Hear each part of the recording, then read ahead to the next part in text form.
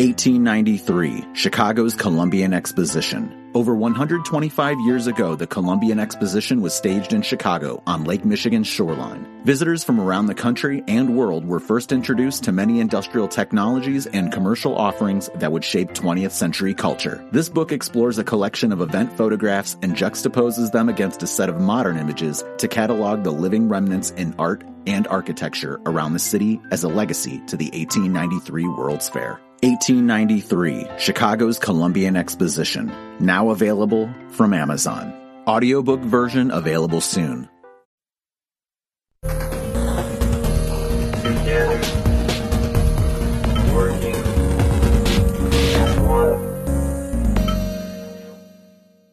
My name is Cameron Banga. I run a small mobile application development company here in town.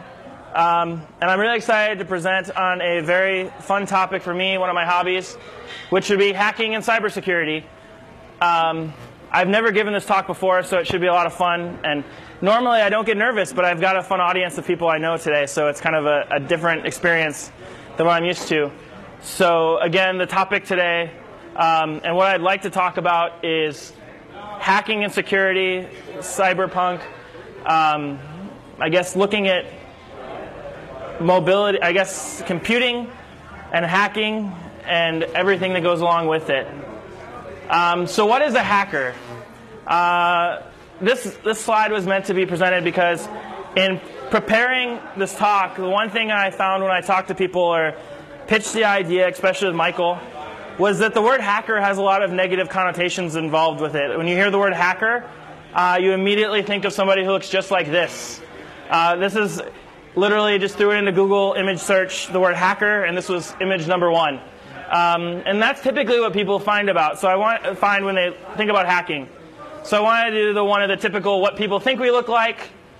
What we think we look like as hackers, having our holographic computer systems that we control at our fingertips. We think we look much cooler than we are.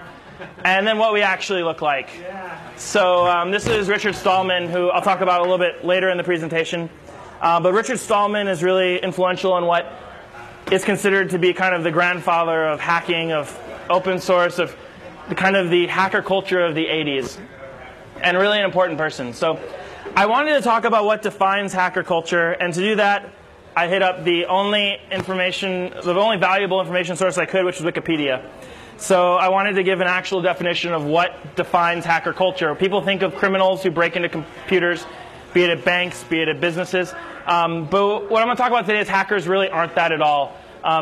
Really, the definition of hacker from Wikipedia, of course, the official source, is the hacker subculture is a group of individuals who enjoy the intellectual challenge and creativity of overcoming and circumventing limitations of systems to achieve novel and clever outcomes.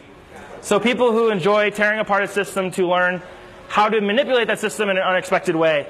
In the hacker world, there's a very, I guess, legendary document called the Jargon File, and that is comprised by a bunch of hackers in the 80s and 90s. And they define themselves as this. They said it's a person who enjoys exploring the details of a programmable system, and they're just enjoy stretching their system's capabilities. And this is in opposition to the typical user who may only learn the minimum amount of features involved in any sort of software product. Typically, we'll talk about software, though it doesn't have to be software. It could be hacker, it could be whatever it could be. It could be a hacker of hardware, it could be a hacker of wearables, a variety of different ways. But typically, the people who enjoy tearing systems apart and going from there. And ideally, the prototypical hacker is someone more like Stallman, less like the criminal, and less like the cool cybernetic holographic person that we hear. So what is a trait of a hacker?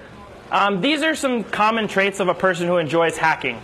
And again, in the context of what we discussed today, a typical hacker we talk about involves software, involves computer systems. You've probably heard of hackers on PCs or on the internet or something like that, but we're really talking about a general mindset. When we talk about hackers in the negative connotation, again, the guy with the black mask over who's breaking into unauthorized systems, most hackers describe those people as attackers, as crackers, as criminals. A hacker themselves is usually not involved in any of those activities. They're people who just enjoy computer systems.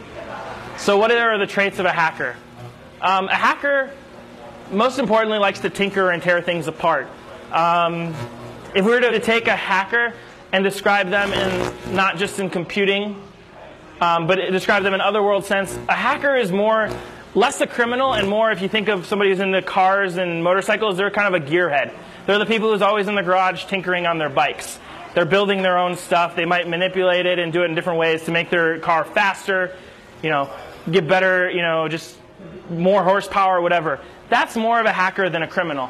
So they're people who like to tinker and tear things apart. They want to take the computer system, be it hardware physically, the computer system parts, or the software, be it the source code, and tear it down to its most basic levels, and then rebuild it back up. So it's like, I'm sure many of you were when you were kids, you'd pull apart your computers or your toaster or whatever object around the house and tear it apart, and then likely not put it together and anger everyone else in your household.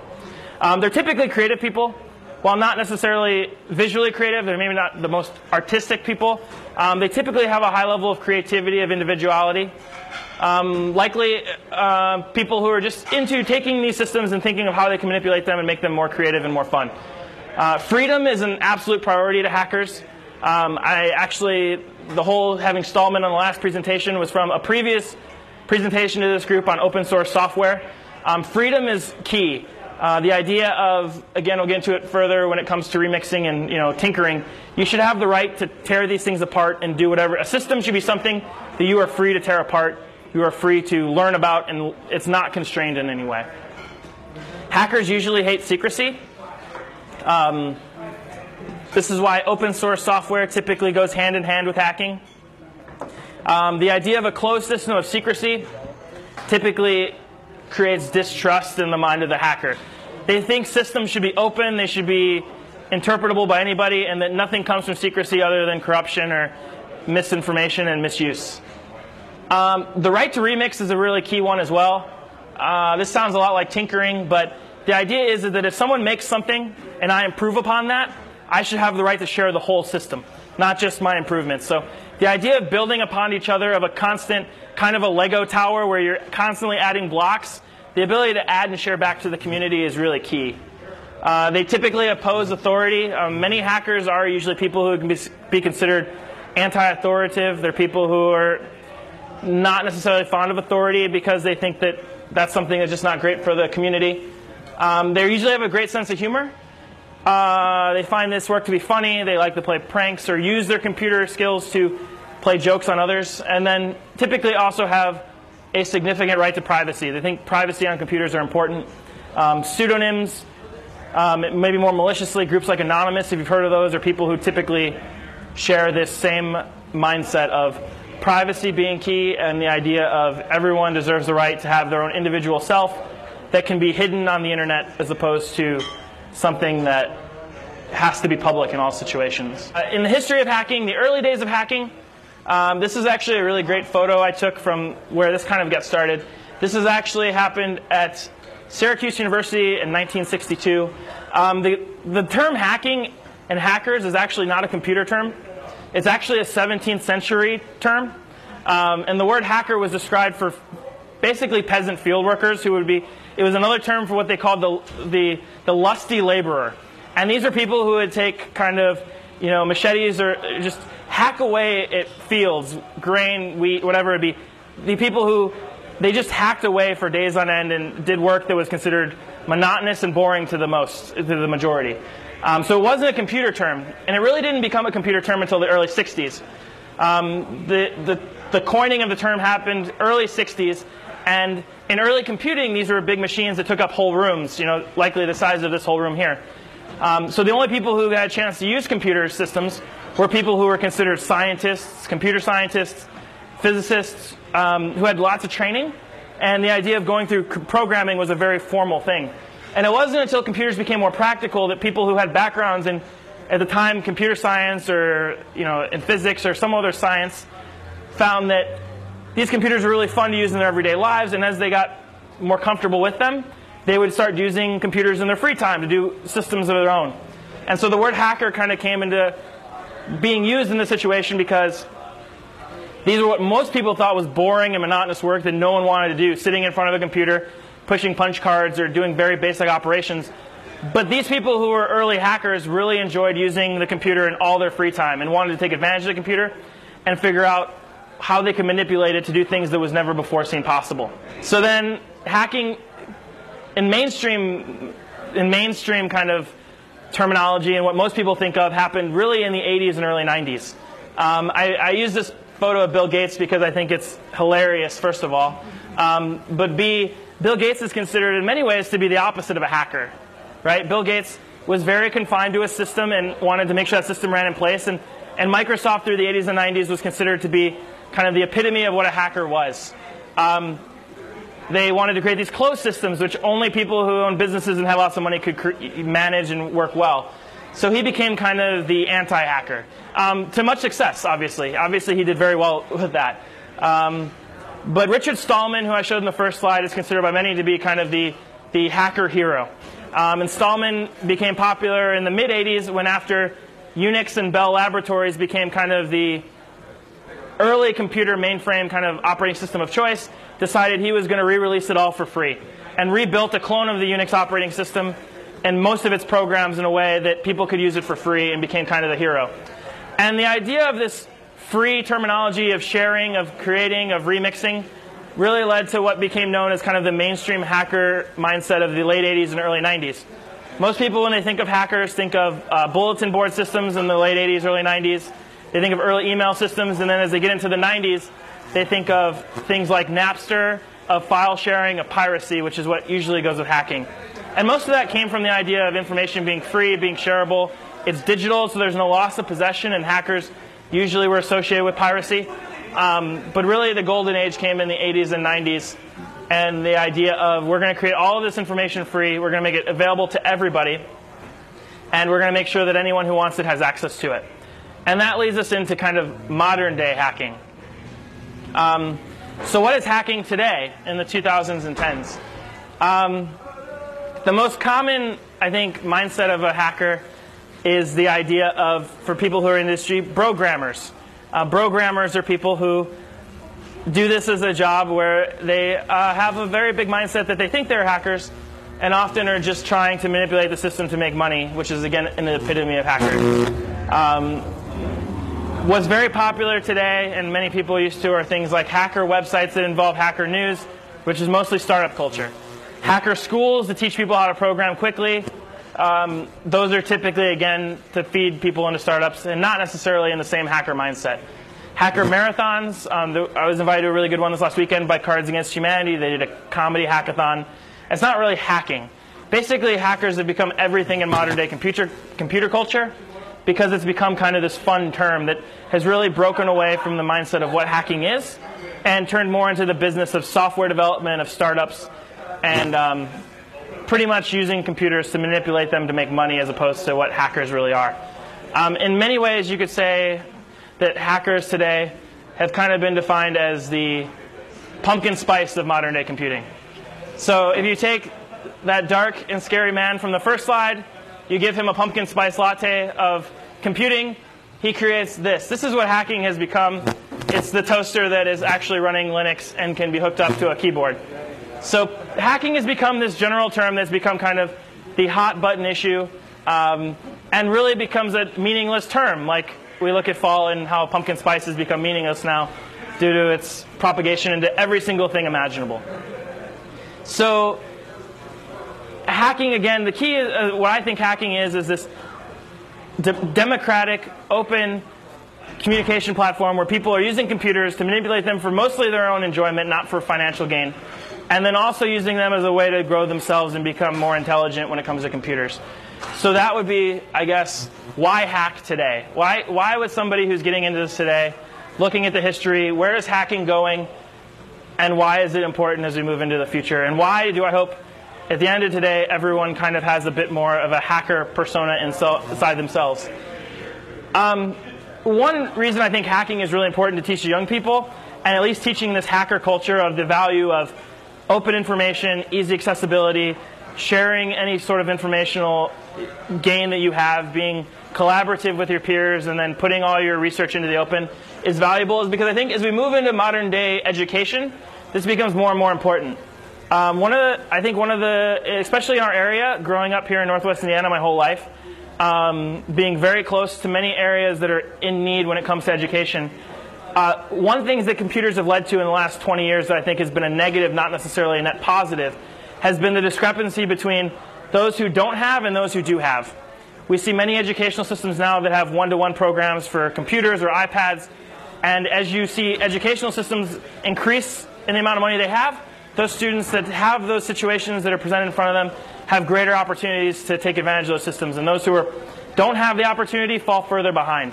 The great thing about hacker culture is the ideals that everyone should have easy access to all of the information possible. And with education, I think that's a goal that I think anyone who's in education really can stand behind.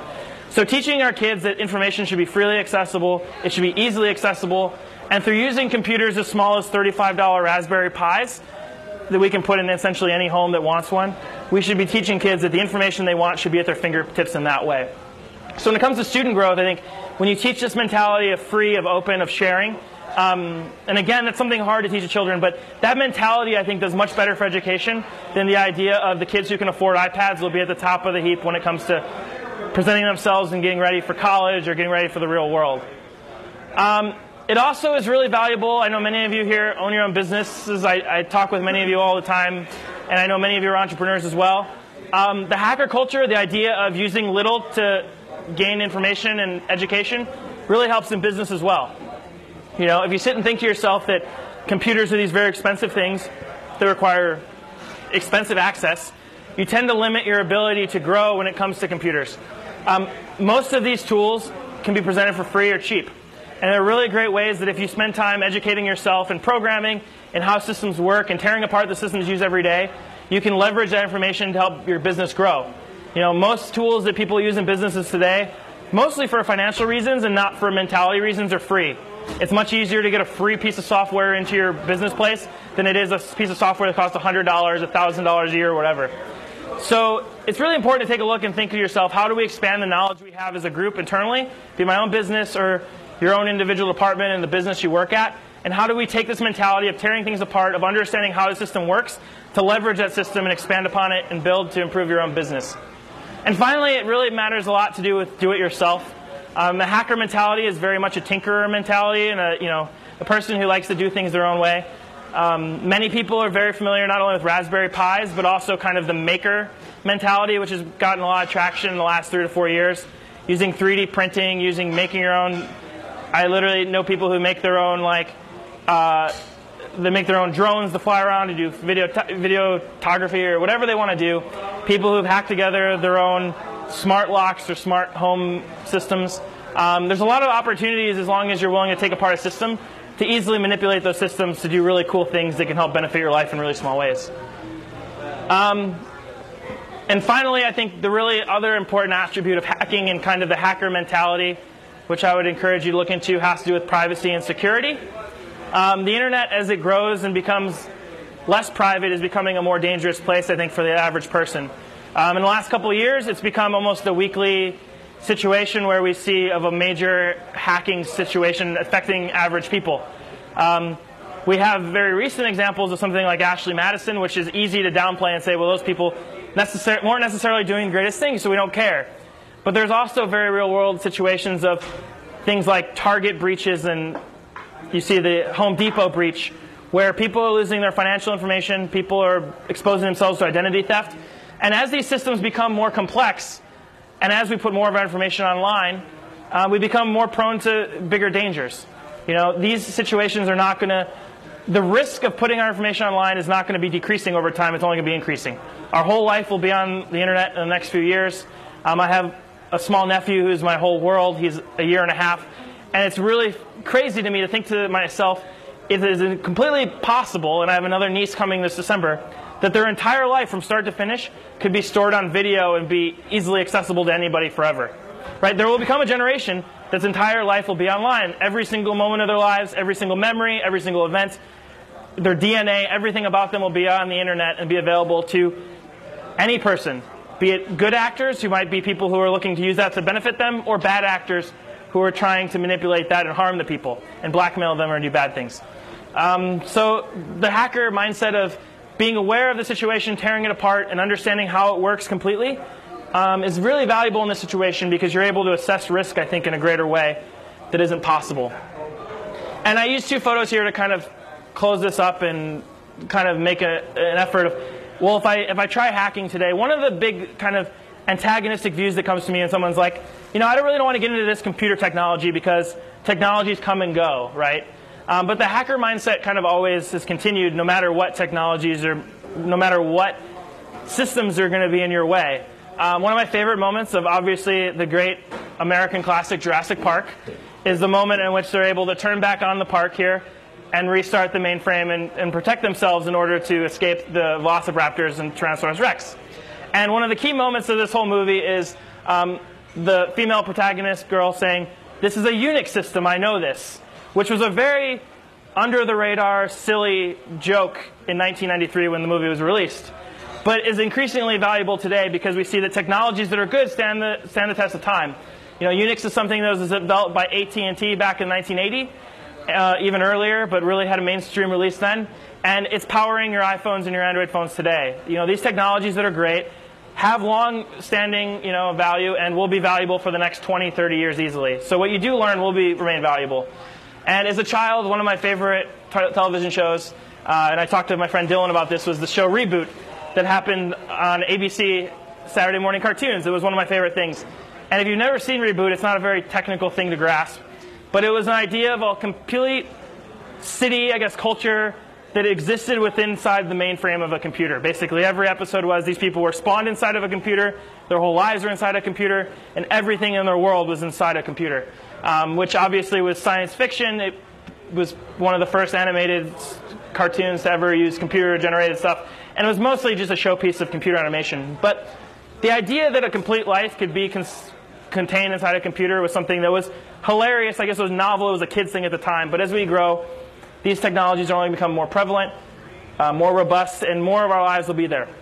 So I think it's important to make sure that we keep this in mind, that our lives are moving there. It's important to stay kind of active and keep abreast of what's happening, and then use that to educate ourselves and move forward into the future and just become better hackers in our everyday lives. So.